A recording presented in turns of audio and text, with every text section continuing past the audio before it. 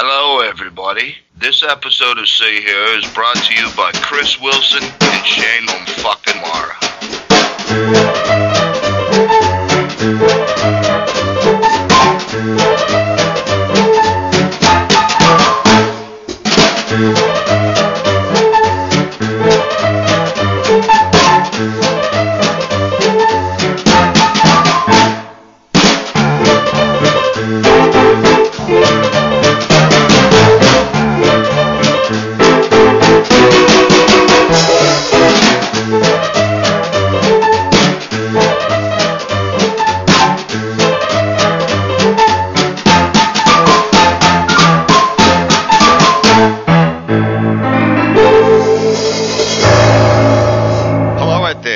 Listening to episode 44 of the See Here podcast. Welcome. Morris speaking here from Melbourne, and my good friend and learned colleague, Mr. Tim Merrill, over in Seoul. Hey. Hey. Morning. How are you? I'm well. Unfortunately, big compadre, Mr. Bernard Stickwell, is not available to join us, but I believe that he's gone off to a reunion of Stiff Little Fingers to see them live. So Sticky Fingers sees the Stiff Little Fingers. Correct. Interesting. So the two of us are going to have to plough on our own some this time round. Right. But we have a rather interesting show ahead for you. About a week ago, Tim and I had the good fortune to be able to speak to a new local, when I say local, as in local in Melbourne, a new local film director. His name is Chris Franklin, and he specialises in making short films about Melbourne musicians. He's very passionate about film, and he's very passionate about the Melbourne music scene, which for me in particular is a very exciting thing. And he's just gone and made a film called Chris Wilson Live at the Continental. Now, I want to put this a little bit in context before we sort of go on with our discussion. For those of you outside of Australia who may not know who Chris Wilson is, Chris is a harmonica player, singer extraordinaire, really, I think I've used the expression, a force of nature. And if you've seen him, you know exactly what I mean by that. But he's been playing in bands, I think since the 80s. He was playing originally in bands like Harum Scarum and the Soul Twisters, but really came into his own with his band, The Crown of Thorns, and they recorded an EP and a couple of albums. Really, really great, but very hard to come by. If you're in Melbourne and you listen to 3RRR, and particularly on a Thursday night, the Son of Crawdaddy show hosted by Max Crawdaddy, then you're certainly a fan of Chris Wilson. And Max Crawdaddy has a lot to do with the initial upbringing of Chris Wilson as a musical artist. I think he financed his first couple of albums. And also, Chris did a lot of session work for many people, but in particular two that I want to note here. Paul Kelly and the Coloured Girls. He played with them for a couple of tours, I think, and he's also on a couple of the early albums, and you might know of the song Dumb Things.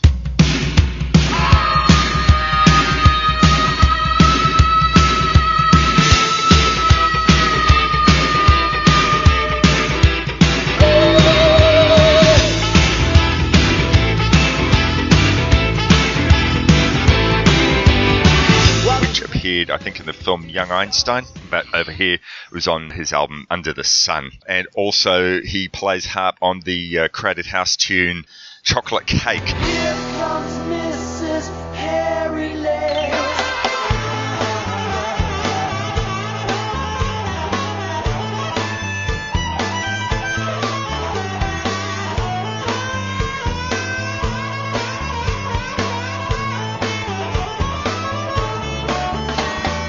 Now, if you go back and listen to an interview that I did with Chris on the Love That Album podcast just a couple of months ago, there's a really terrific story. I won't spoil it. Go back and listen to the podcast where Chris describes about what Crowded House wanted Chris to do in the film clip of Chocolate Cake, and it incurred the wrath of Chris's mother and also of the Bull sisters, and particularly Vicar Bull, and you do not piss off Vicar Bull. So anyway, post Crown of Thorns, Chris Wilson went and put together an incredible band featuring drummer Peter Luscombe, bass player Bill McDonald, and guitarist Shane Mara. And why do we say that? Well, more will become apparent as we go into our interview with Chris Franklin. But after a couple of years of playing in that incarnation of a band, Shane and Chris struck it out on their own, and really they were quite beloved of Melbourne music goers, played umpteen nights a week. They were really probably the hardest working musicians in Melbourne at the time in the early 90s. And one venue that they played a lot was a really missed venue called the Continental Cafe, and I went to the Continental Cafe to see them a number of times and to see many other artists a bunch of times at the Continental Cafe. And Chris Franklin, in our interview with him,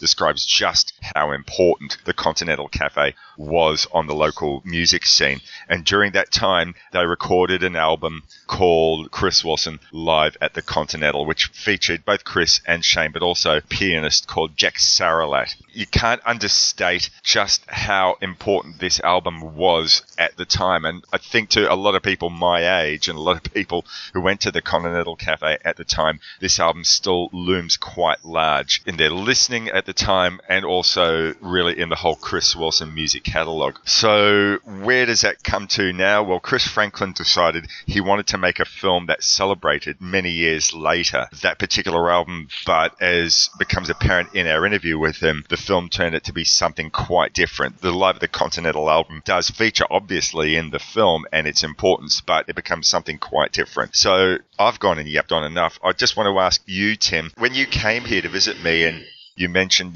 that you were a fan of Chris. I can't remember. Did I introduce you to Chris Wilson's music, or did you discover it some other way? I'm not exactly sure where I first heard Chris, but when I did, it became clearly evident, and this was a guy that I would have to open my ears to a little wider. The one thing I wanted to say about the situation with the Live at the Continental is I think it's funny how music is almost like sports in the sense that local punters or local fans, they know what the local talent can do, and they've seen it again and again and again.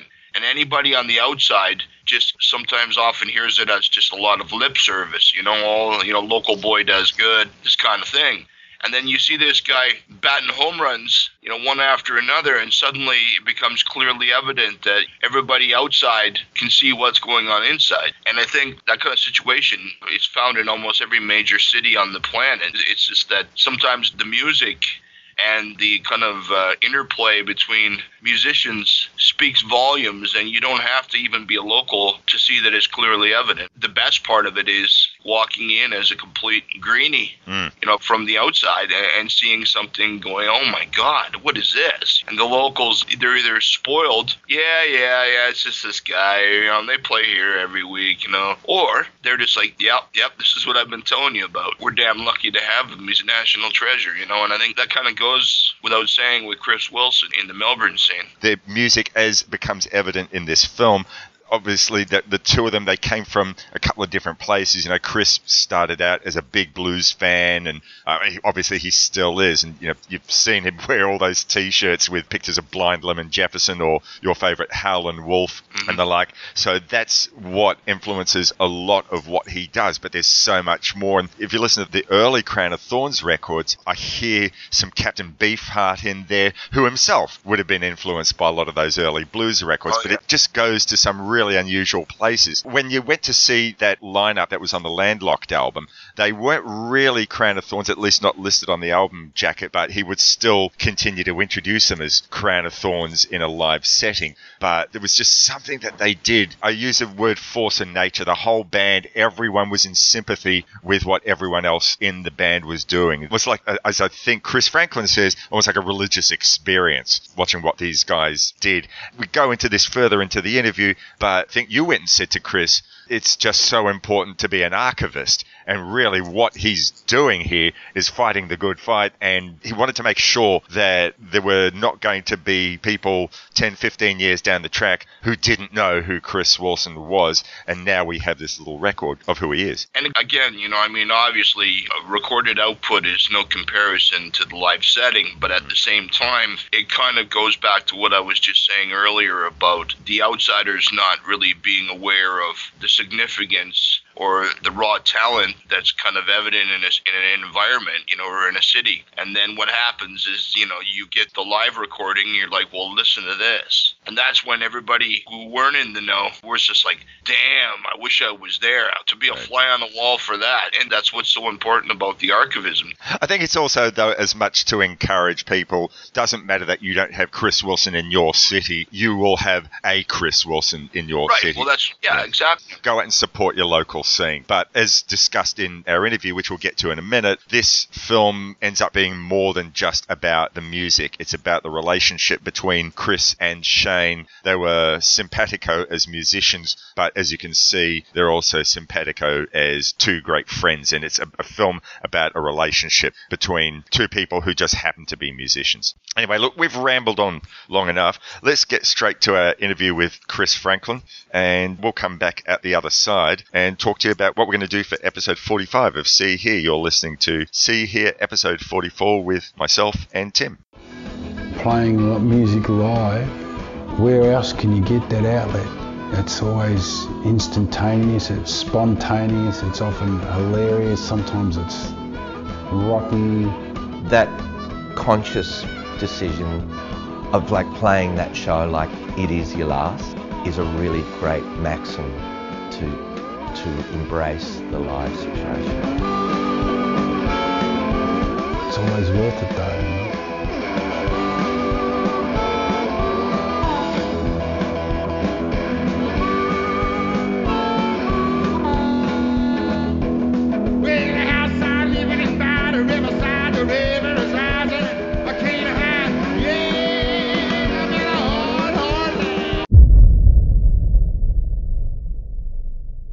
I didn't have access to blues music. I was just a white kid in the suburbs, you know.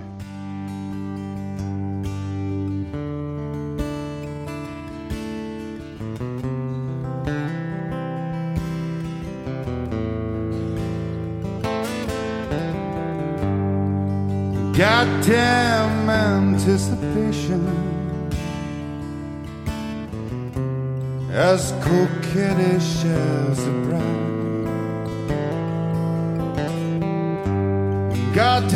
Welcome back to episode 44 of the See Here podcast. Morris over here, Tim over there, and we're very, very excited because on the other end of a Skype connection, we have a guy called Chris Franklin, who's a local film director and music enthusiast who's gone and directed a new film called Chris Wilson Live at the Continental. Welcome, Chris, to the show. Hey, Morris. Hey, Tim. Thanks very much for joining us. Now, I first heard about your film as a Facebook post. It came up, I think, as a sponsored thing in my Facebook feed, and I was very, very excited to see that someone had gone and made a film about Chris. Before we sort of go talking about that film and what sort of prompted you to do it, I just wanted to sort of get a little bit of a background as to your own filmmaking endeavours. When did you first sort of get interested in the idea of making films, and in particular making music-related films? I've been a stills shooter for about 25 years, so I'm a portrait photographer, and that's what I do for a living or for bread and butter. But since I moved to Melbourne from Ballarat, I've always had a huge interest in live music. Melbourne is the Australian capital of live music, and we are extremely spoilt for choice of really, really great music here. So I would go along to bands and take pictures, you know, probably like quite a lot of photographers. And then about 6 or 7 years ago, I did a project. It was actually not related to music, but I did a project and thought it could be told with a little bit more strength. And so that's when I morphed into using video and started creating video projects. And then I thought I should start making videos about some of my music projects. So that's when I approached a few bands and kicked it off that way.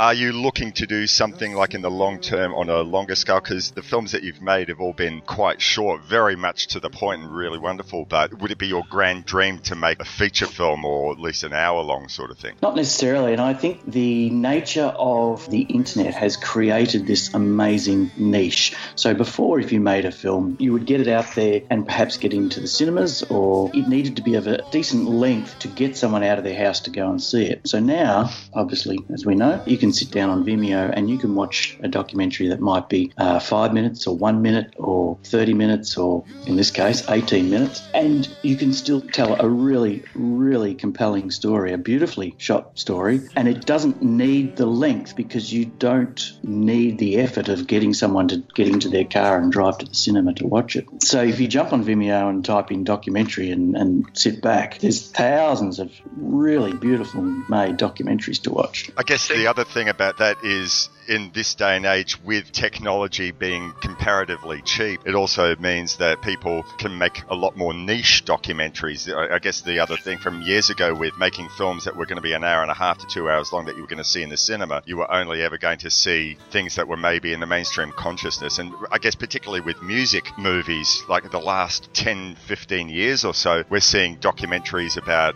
all sorts of artists who, diehard music fans were always hoping there'd be something made about, but really up until the last 15 years wouldn't have dreamed of seeing, just because there would have been great expense in the past doing it. What I like about your format is that in my mind it's almost like a carnival barker, where you're out in the front and you want to put everybody behind the curtain, but you don't want to show them everything that's behind the curtain. You want to kind of give them a little taste, and then you're kind of like, you like that, huh? Well, then come and have a peek behind the curtain. There's a whole world there that I can't really show you right now, but it's there, and I know you'll love it. If you like this, there's more behind the curtain, right? So I mean, in a small format, you're actually just kind of piquing their interest, or you're kind of giving them just a smidgen. I think that's the hardest part about creating a piece or a video or a documentary, is what to put in and what to leave out. Morris, you've even interviewed the guy that made the Kookaburra and Harry Hayes, who made the film. You Better Take Cover, about Men at Work. Yeah, that's right. And I remember he said exactly the same thing. The hardest thing is I want to put everything in, because in regards to Chris Wilson and Shane O'Mara, I'm interested in everything that they have to say. So I sat with them for an hour each, or longer, but sort of like a formal interview for an hour each, and was intrigued by absolutely everything they said, even when they got off topic, when they came back on topic. But I've got to think, well, who is the audience? Now, mainly in this case, the audience that will be watching this short documentary will be people that will know who Chris and Shane are. Right. If it was a little bit broader, then that is a real dilemma, because there is so many little bits and pieces that don't make it into this little film, because I would create a version. I think in the end I created 15 versions, but I'd create a version, I'd show it to my mentor, and he'd say, you got to cut it down, you got to cut it down, you got to tighten it up. And I say, but I love that bit where he says, I know, but think of who's going to watch it, you got to tighten it up. It is the toughest part. So as you say, Tim, what to leave in and what to leave out, you're right. Once you would watch this 18-minute doco, I'd love to start again and make a 2-hour doco. To give you your credit for the short amount of time that you put into this, there's a lot of things that come out of this. You've nailed the absolute honesty and just, straightforward, bare bones of who Chris is himself. And the other thing that I really get out of this too, and Morris and I had talked about this, a couple days ago, is I said that I've seen new aspects of Chris that I never really considered before. And that's from someone, who's listened to Chris. And this isn't just something where, like you said, people that will watch this mainly are people who know Chris's music and his background, and they'll say, give me something I don't know. There is something in this that you've done that really will give people another layer or a completely different kind of take on who Chris Wilson is, I think. I think the strength in anything, whether it's a film project or whether it's business or whether it's life, I think the strength is authenticity. Right. And if you can be authentic in, say, in Chris and Shane's case, when you see them on stage, they're authentic. When I was talking to them in the interview, they're authentic. And it comes across. If I interviewed someone or you watched someone on stage, we've probably all been to a gig and we've watched them, and it's evident that they're putting on a face or trying to be something that they're genuinely not. And you very quickly lose the connection or the interest in their performance. Right. Whereas these guys are deeply honest, right. I think. I mean, they're not going to tell you all their personal lives, but all their personal moments in their lives. But just a real genuineness for an authenticity towards the music that they're playing and the way they present it. And right. I think it's a really beautiful thing to watch. What you were talking about, people going up there and just doing the routine, it's what I like to call the Vegas shticks. Is you're playing night after night after night, and you're just giving people the repeat performance. But there's the one piece in your short where you're talking about where I think Shane says, listen, Chris, his attitude, you can go up there and fuck up on stage. stage, and you can have an off night, but don't go up there with insincerity. Don't come out with any insincerity at all. You know, he'll tolerate you maybe, you know, being off key or having the odd flub, but he won't tolerate you up there being insincere and just phoning it in. And I really, really like that. What a wonderful comment, and what a wonderful freedom that must be on stage, is that you are so not terrified that you're going to hit a wrong note. You're just giving it your all, like Shane says. If you've seen Chris on stage, for example, and Shane mentions this in the short, that off stage he just sits there, and, you know, I've seen Chris off stage many times. He just sits there, arms folded. I'm thinking asleep. It's like he hasn't been asleep for about a week, but he's just sitting there in his own thoughts, and then he gets up on stage and he launches. So when I came to Melbourne from Ballarat when I was 18 or 19, whatever it was, I lived in Middle Park, and Paul Kelly was touring with the Messengers at that time. It was about 86, I think, and Paul Kelly was playing at the Middle Park Hotel, which was just around the corner from where I was living. A mate of mine said, let's go and check out Paul Kelly. And I said, yeah, for sure. So around we went. I remember Paul playing and singing that night, but the main thing I remember was this guy, this huge, mad bear of a man. He was mean, he was angry, and he could play incredible blues harp. Amazing. He was incredible to watch. Paul's jumping around the stage, but this guy, he was just pacing and looking, and it was like he was going to jump from the stage into the crowd and just take us all out. But I came away from that gig, and that was the first time I'd seen Chris Wilson play. Have followed his career ever since, and obviously it culminated when he and Shane played that gig at the Continental in Prahran. What you were talking about, Chris being so stoic, you know, off stage and that, it's kind of funny, because not to get off topic, but years ago I'd seen this old British punk band Killing Joke. They had played in Japan, and I went over to see them, and I actually got to sit down with their singer Jazz Coleman, and he was saying that every time he goes on stage, it's like an exorcism, and he says he has to purge everything that he's feeling inside, and he's got to get every single ounce of it out on the stage. And he said, and it also allows the audience to have a purge as well, and they all together have this kind of ritual exorcism. That's kind of what I get the feeling from Chris, is that, you know, he kind of bottles it up, like you're saying. Then when he gets out on stage, you just hear that cork pop, and then he just lets it all flow. And I think, like you said earlier, it's such a freedom, it's so liberating, and the audience feels it as well, because, you know, you've got everybody, you know, that has had a shit week at work, or maybe a breakup, or, you know, they've got their own issues, and they go in there and hear Chris going on about, you know, they're like, I can relate to that. Yeah, man, exactly. Like, that's what I feel too, you know. And it's just all of them. It's almost like a collective cleansing, you know. I could be wrong, but my feeling is that I imagine that Chris is quite a shy man. I could be wrong there. So it must be a wonderful feeling to get up on stage and unleash that inner self without those constraints of how he feels when he's off stage. But the authenticity of how he does it is compelling. It's magnetic. Morris, I'm sure you've been to gigs where he hasn't even sang a song yet. You know, from the first, good evening, everybody. I'd like to thank the bar staff, everybody. He's got the audience from the beginning, and, you know, he's a really funny man on stage. He's hysterical. I often thought to myself, if he gave up the music today and decided he was just going to be a stream of consciousness type of comedian, he'd make a living doing that too. And this sort of like leads me to think about the very beginning of your film. The opening is something that I heard him say a ton of times. He's introducing Shane and saying, Shane fucking Mara, everybody. It tells you so much about who he is. It's his humour. It's his admiration. Only in this country could we call someone fucking as their middle name, and it's a sign of the utmost respect. You know, like, give it up. This guy is Shane fucking Mara. Yeah, and how many? And he doesn't stop. You know, if he gets 6 claps, it's not enough. So he'll keep going until he gets a rawest clap. And Shane deserves a rawest clap because he's an incredible muso. He's an incredible artist. And he's so self-appreciating too, Chris. Like when he's talking about it, he says, yeah, you know, I won an award at the Cherry Bar for having the lowest number of audience members, you know. And then when he talks about it, he says, and then that one gig I played, you know, he said the bartender pissed off halfway in the set, and then 2 people showed up at the end, and I said, oh, I'm already finished, sorry. Like, Chris, I think, knows who he is, and so he doesn't need to convince the audience of his worth. And I think Shane the same. It reminds me of an old line years ago. There was an American band where they used to say, thanks everyone for coming out. If it wasn't for you, it wouldn't be a gig. It would be a practice. Yeah, exactly.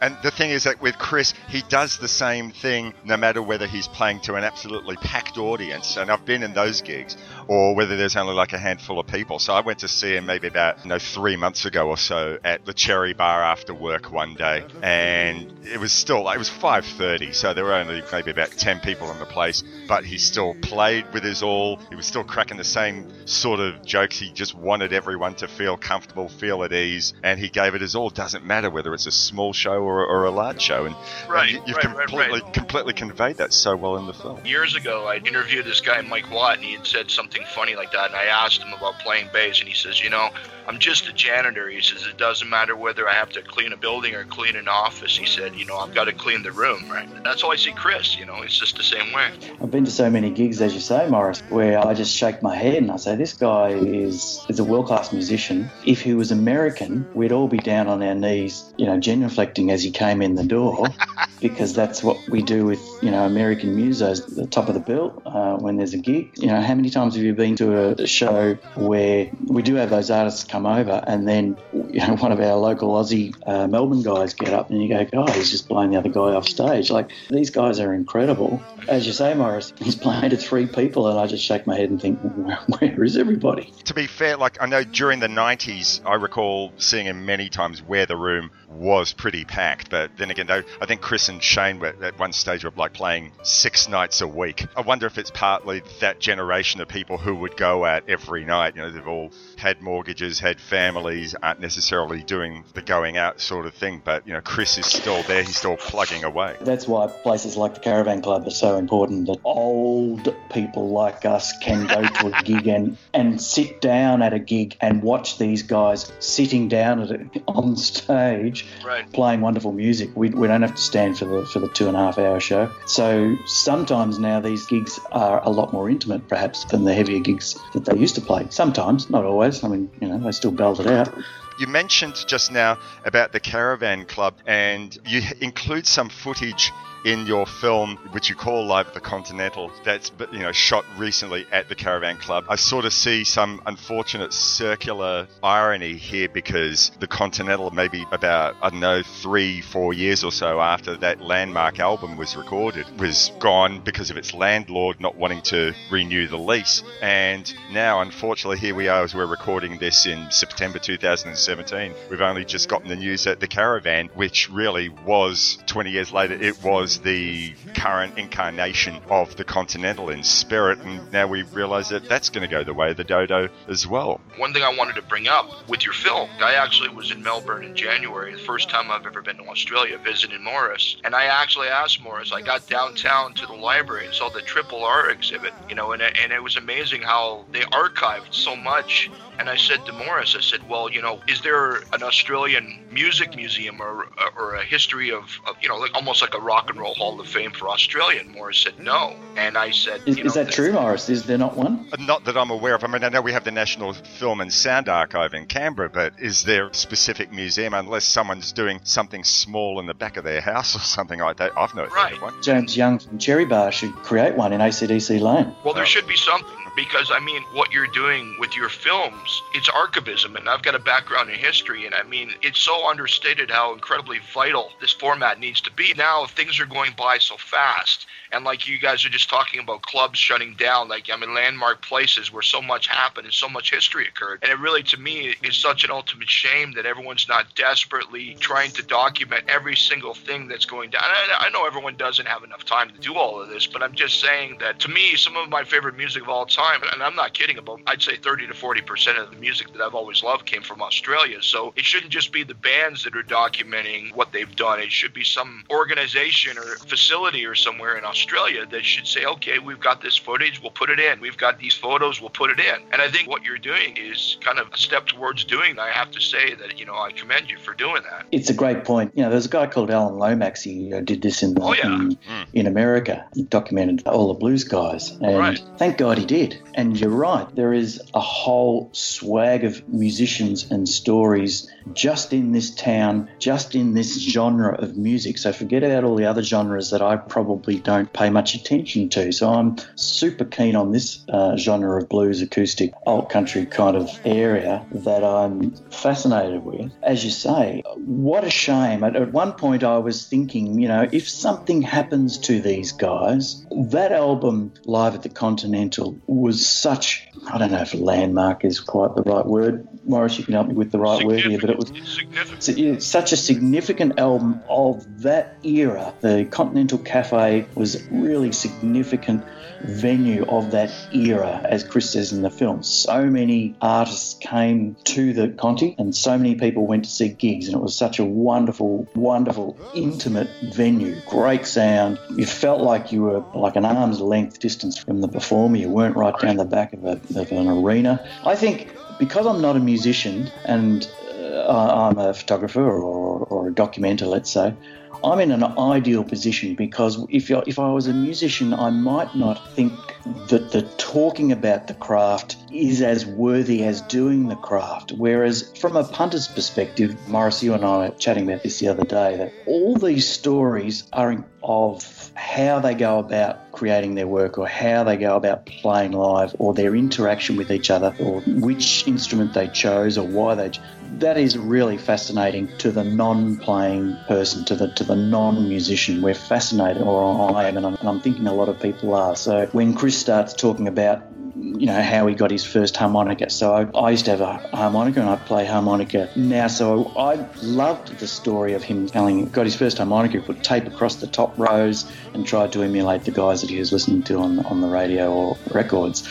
And when Shane talks about he got his acoustic guitar and he tried to plug it into his mum's reel-to-reel tape recorder and tried to turn it into an electric guitar. I think they're fascinating stories. What I really loved from a filmic perspective was how you chose to interweave those stories rather than write like his 3 minutes of Chris talking about his introduction to the harmonica and the great blues records that he picked up on, and his 3 minutes of Shane O'Mara talking about how he first started on the classical guitar and then how he moved on to play other things. But you interweave a few seconds of one, a few seconds of the other, and you interweave their stories until they converge later on with their point of commonality, which was playing together. I just thought, from a film perspective, from your editing and director's perspective, that was a brilliant move. The gist behind that was to give the subconscious feeling that these guys were on a trajectory to meet at some point, and in their own bedrooms for hours and hours and hours, tucked away, when everyone else is out riding their bikes, these guys sat in their bedrooms and played guitar, or these guys, you know, sat in their bedroom and tried to figure out how to play cross harp instead of straight harp just by listening to records. Now, if you do it today, you jump on YouTube and there's a billion new tutorials on how to do it. Back then there wasn't. There was a record sleeve and a record and a book maybe, or maybe a magazine if you're lucky. But they worked it out themselves. That separate creativity, or working that out and then coming together, as you say, Morris, kind of exploded into that event. The interplay comes from playing so many hundreds of gigs together, but I think right in the beginning, you guys have had this experience, I'm sure, when you've seen people get up on stage, they really don't know each other that well, but it's almost like the left hand knows exactly what the right hand's doing, and the right hand's just right along with the left hand, and it just goes together like a cold beer in August. That's exactly it. And if you've ever seen them play, you would understand exactly what you've just said, Tim. I mean, you look at how Shane plays with Chris. The thing that I love most about Shane's work is his subtlety. He can play one note, or he can play two notes, or his face is so close to his fingers sometimes when he plays, because he's so intimate with that guitar. Obviously it's an amazingly beautiful thing to listen to, but it's a wonderful thing to watch when he plays. Really lovely. And he doesn't step on Chris's toes, and vice versa. And Chris says in the film, you know, Shane is a wonderful an accompanist. I imagine as a guitarist, you could just play as loud as you want, as you could. You could just want to step up there and blow the audience's head off, or blow the singers to the back of the room. But that's not his role. I just read something recently where guys were talking about playing in a band, in an orchestra, like a jazz ensemble or something, and they said that playing is not knowing about when to play, but knowing when to breathe, knowing when to kind of step back and let the other guy in, or knowing exactly when to, you don't have to play all the time. And I think that's the thing with Shane, like you're saying, he can play one string or he can play two strings, but he knows when to breathe. It's almost like breath and the heartbeat. Chris is the heartbeat and Shane is the breath, and it's like they know when to kind of work together or when one takes over from the other. Speaking out of turn here, because I'm not a musician, but I think the older a musician gets, perhaps the less they play, because the less they have to play. They are so much more comfortable in their own skin that they don't need to prove to anybody how good they are. They are good, so just sit back and listen. I want to create space around it. Create space in anything. I mean, if you look at this film, there is a piece in this film where the camera is on a tripod or a monopod, and it's just filming Chris's face, effectively. And it goes for a good while, I don't know how long, but say a minute, and it's just of Chris. So we're not cutting back and forward to anything else. Chris is talking over it, but in the vision, he's not, mouth's not moving. It's not actually him speaking to camera. But there's this really, really long shot of Chris. Now, there's a great deal of space created in the film, so it's a bit of a luxury, because, say, someone might say, oh, well, you're going to lose your audience here. But what I was feeling was, no, this is who he is. I imagine he spends a lot of time in his own thoughts. And ironically, I was in the band room at the Caravan, and this is when I was filming this little piece. And right up until the point where I cut, that's the time when he tells me to, that's enough, you can get out of the room now.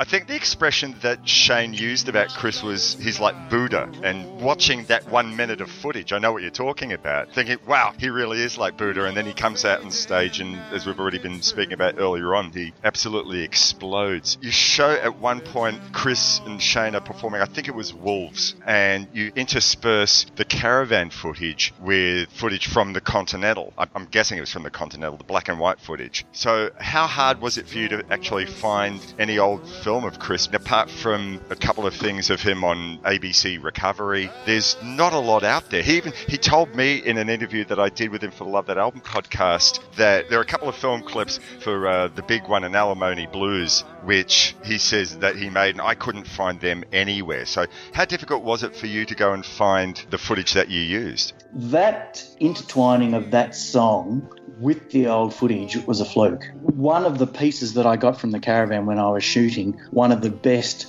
coverages was this song. And so I've started to edit that song. And I'm constantly looking back on YouTube and wherever else to try and find older footage of Chris. And I've fluked upon this footage. And so I've spoke to Shane and I sent it over to Shane and said, what's the go here? To me, it doesn't look like it was shot at the Continental. And obviously, it's the song from the album and it is the version from the album. But it kind of just didn't look like it was shot from the Continental. But Shane seemed to think it was, because I said, well, you would remember if you did a film clip just for this song. And he doesn't, and Chris didn't.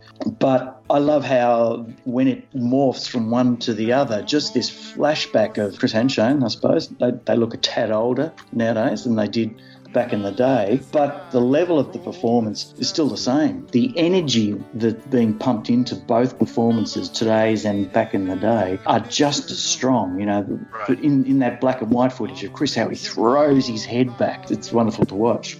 I saw them perform for the first time in many, many years, because they only play sporadically nowadays, as you'd know, Chris. And I saw them perform in Williamstown, I think about 2 years ago at a venue, I think it's the Substation. And exactly what you just said, the level of drama, the intensity, they know when to turn it up, they know when to pull it back. It was like they'd spent no time apart at all. Chris was in fine voice and fine harp playing ability. I mean, look, I'd seen him many times.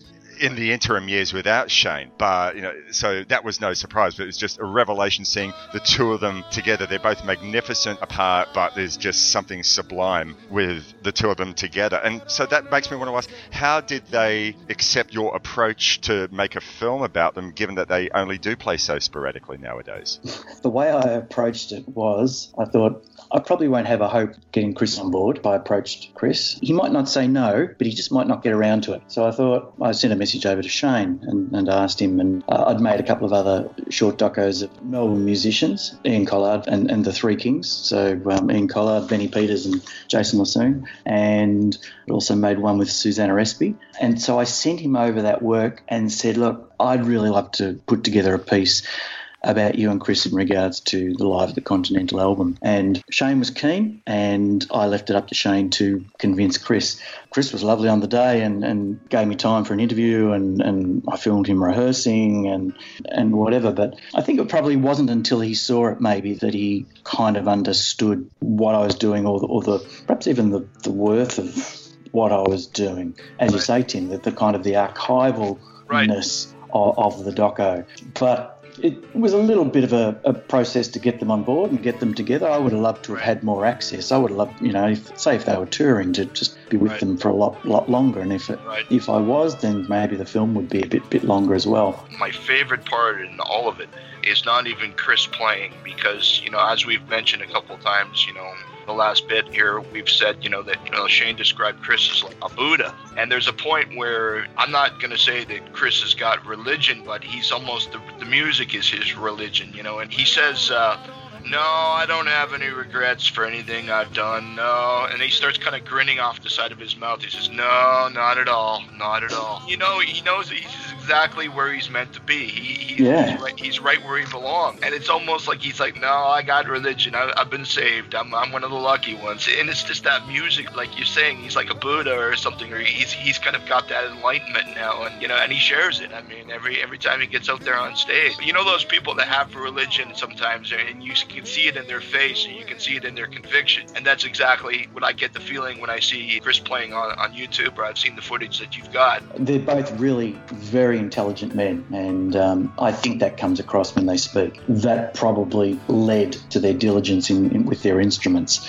It just wasn't in the back shed on a weekend. That became their life, and they've immersed themselves not just in their instrument, but in the genre of which they play. It's really inspiring to watch and to be in the presence of people like that. You can take that back into your own field. Sure, it's a force of nature. Like you were saying earlier about how a lot of people are on stage, phoning it in, or even filmmakers, a lot of times, they try to add relevance to the subject matter that they're shooting, or they try to give it a bit more oomph or a bit more drama or a bit more significance. With this, it's almost like you just had to kind of stand back and film what you shot and just let it occur, let it flow. It almost seems like you really didn't have to do anything with Chris and Shane. They were just, like I said, like a force of nature, a house on fire. You just stood back and watched it burn. Yeah, quite funny stories. At one point in the film where you're showing the footage from the Caravan Club, we get to see a very brief glimpse of a drummer, Kat Lay, who actually I hadn't sort of seen anything of her before. Can you give us a little bit of information about her? Yeah, you would have. So when you mentioned the gig that you went to... The substation. Yeah, that was the first time that I saw Chris and Shane playing with Kat, and I remember saying to my partner that night, wow, who's the drummer? Because I hadn't seen Kat play before. And so when it came time to shoot this film, I remembered her from that night. Chris and Shane did a practice before the gig, one, mind you. I was filming at that, and Kat wasn't at that practice. But on the night, she slots straight in. Maybe that's just normal for musos, that they can just sit in a gig without a practice. But a wonderful drummer. Yeah. Wow. She was sympathetic to their playing. You can get three brilliant musicians and they're not listening to each other, but she's listening to what they're doing and she's playing accordingly. So that's what made it. You could watch that in her face. She's honed in. Again, it was what I was saying about the left hand knowing what the right hand's doing. It's like sometimes people can just sit down and it just fits like a glove. Did you actually deal much with Peter while you were making the film? Yeah, Peter was lovely. I mean, I tried to keep out of his way as much as I could because, the last thing that either musicians or venue owners need or want are a film crew that think the most important thing at the venue is the film crew. I remained as low-key, no lighting, obviously you don't need it, they've got the lighting happening. Just tried to keep low-key and kept them in mind all the time. And Peter was lovely. Peter allowed me into the band room and out the back and accommodating and gave me carte blanches to what I could do. But he knows his stuff, doesn't he, Peter? He does. How many people were in your crew as such? So it was you with the camera? One. So it was just you? I say film crew, it's like the Royal We. The film crew of one. Okay. It's kind of was important when I got into the band room because, as I told you earlier, that there was an expiry on my time that I could sit there before Chris had effectively had enough. So if there were two guys sitting there with cameras watching him, maybe that time might have been halved. Had you at any stage ever seen any lineups of The Crown of Thorns? I'm presuming that you saw the Peter Luskin, Bill McDonald, Shane O'Mara version of Chris Wilson's band, but had you seen him ever perform with Barb Waters and Ash Davies in that early incarnation of The Crown of Thorns? I would have, but sadly my memory's not the best. I've seen The Crown of Thorns a number of times, but I don't have a lot of memory about it, and I probably can't add much to that question. I'm sorry, Morris. No, that's fine. So as a result of that, sort of didn't feel tempted to, at some stage, make another short film or made a longer film covering the various incarnations of what Chris has done over the years? No, I'd say no. But there is one point that has just come back into my mind is when I began the project, the idea of the project was to document the Live at the Continental album and that point in time when that happened.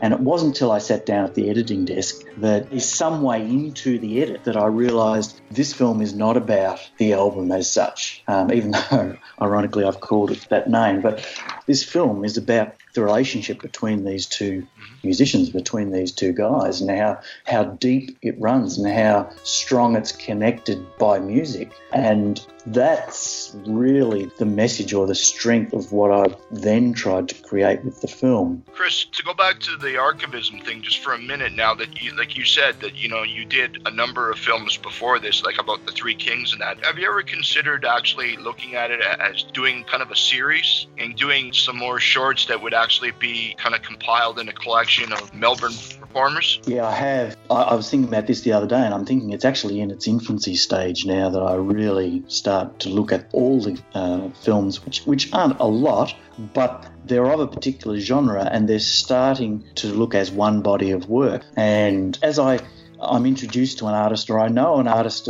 quite a while, but then start to think, I could really see how I could create a film about that person. So, Tim, I think you're right. I think this could become a body of work that could be one collection, let's say. I'd like to take it a little bit deeper and explore in not just the musical sense, but, when I'm creating a film, I'm looking at an artist and looking at something a little deeper than just how they play or why they play, but maybe other aspects of their life or other passions that they have, and try and intervene that or intersperse that into the film. This isn't a blues guy or anything, but I was actually thinking of one guy in particular in Melbourne. I was thinking Freddie Negro. I draw the pub strip in Press and various other publications. Been coming up to about 400 strips now.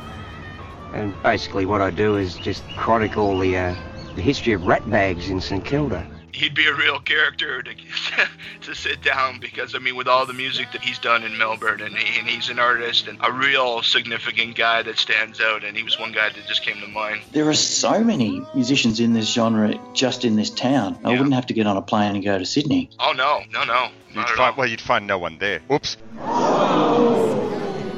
I've lost my Sydney audience, both of them. Yeah, those three guys have just switched off. I guess looking forward, so the only two things I guess I wanted to ask to close off, who is it that you have in mind, or do you have another project in mind for the short-term future? I do, but I probably wouldn't want to say, Morris. Okay, no worries. Just good for your podcast. Just make us your first port of call when you do get something out there. I will put links in the Facebook page for people to watch the other films, the films that you did about Three Kings and Susanna Espy, which are all really excellent. They're all on YouTube. How are people going to be able to see be live at the Continental? We've got 4 screenings happening at the Nova Cinema in Carlton later in September and early October. So I have details of that on my website, which is franklinimage.com.au. And the Go-Betweens have just brought out a new documentary. You might have seen that advertised around. And so this film, Live at the Continental, will be screened as a pre-runner to the Go-Betweens. So you can check out the dates on my website. I think that's really a wonderful thing. Within a short period of time, we've had, in terms of full feature-length documentaries, we've had this Go-Betweens documentary, and also there's been the recent Radio Birdman, Descent into the Maelstrom. I mean, what a fantastic genre. For punters that are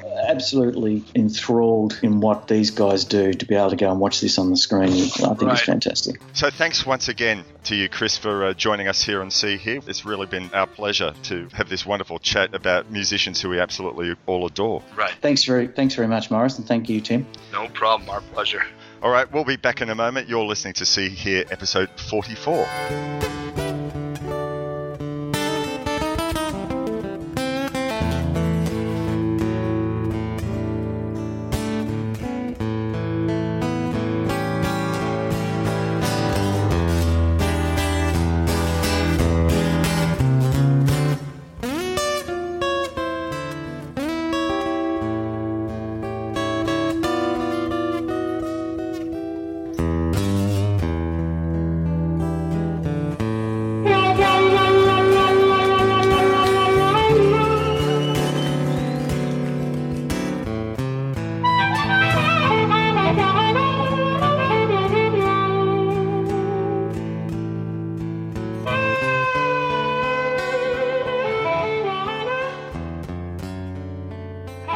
Thanks very much to Chris Franklin for providing us with really such a terrific interview there. Learnt quite a lot about his filmmaking process and what it was like to actually hang out with Chris and Shane. So once again, if you're in Melbourne, and I haven't really checked into this. I'm guessing that Chris may go around the rest of the country. If you see that he's booked to do some gigs in Sydney or elsewhere in the country with people like Jeff Atchison or with Shannon Bourne or any one of the other magnificent musicians who he plays with, just go out and see him. Absolutely. And certainly if Chris and Shane do something interstate, just go. You've got to see the guys and delve into the back catalogue. Anything that's got their name on it is a hallmark of quality. All right. So next month, Tim, we're going to do one of two things.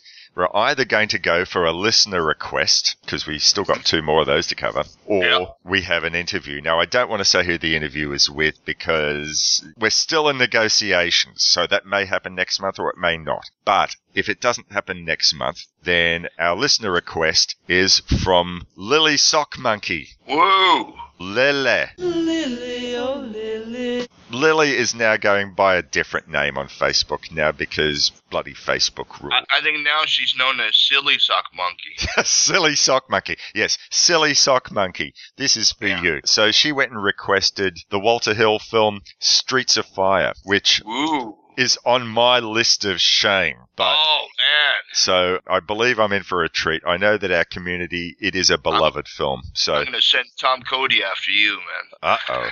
I'm in trouble. So if that might be our October film, if it is not our October film, if this interview comes along, then it'll be our November film. So we'll see how we go. But further information on the Book of Faces, if the interview does come through. We'll be doing Streets of Fire sooner than later. Stay tuned for that. Final thoughts, Mr. Tim, before we exit? I just wanted to thank Chris as well. We really appreciate you taking the time and giving us your insight on making the film. And once we find out more information about the film getting a wider release, we'll put it up on the Facebook page. And we want to let everybody know as much as possible to really get a chance to take a peek at this thing because it's fantastic. And I guarantee you that once you watch the film about Shane and Chris, then you'll basically do all you can to try to find out and listen to the work of Chris Wilson. Indeed. And just to reiterate once more, if you're listening to this in September of 2017, then you do have the opportunity to see this short film over a number of sessions coming up at the Nova Cinema in Carlton.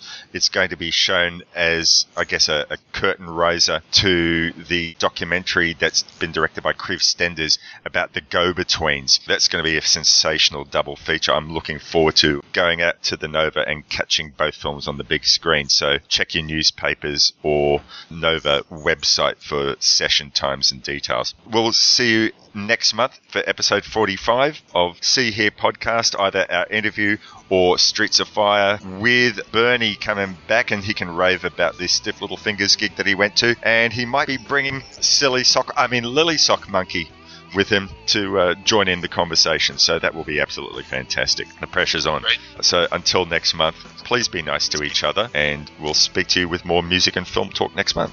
All the best. Cheers.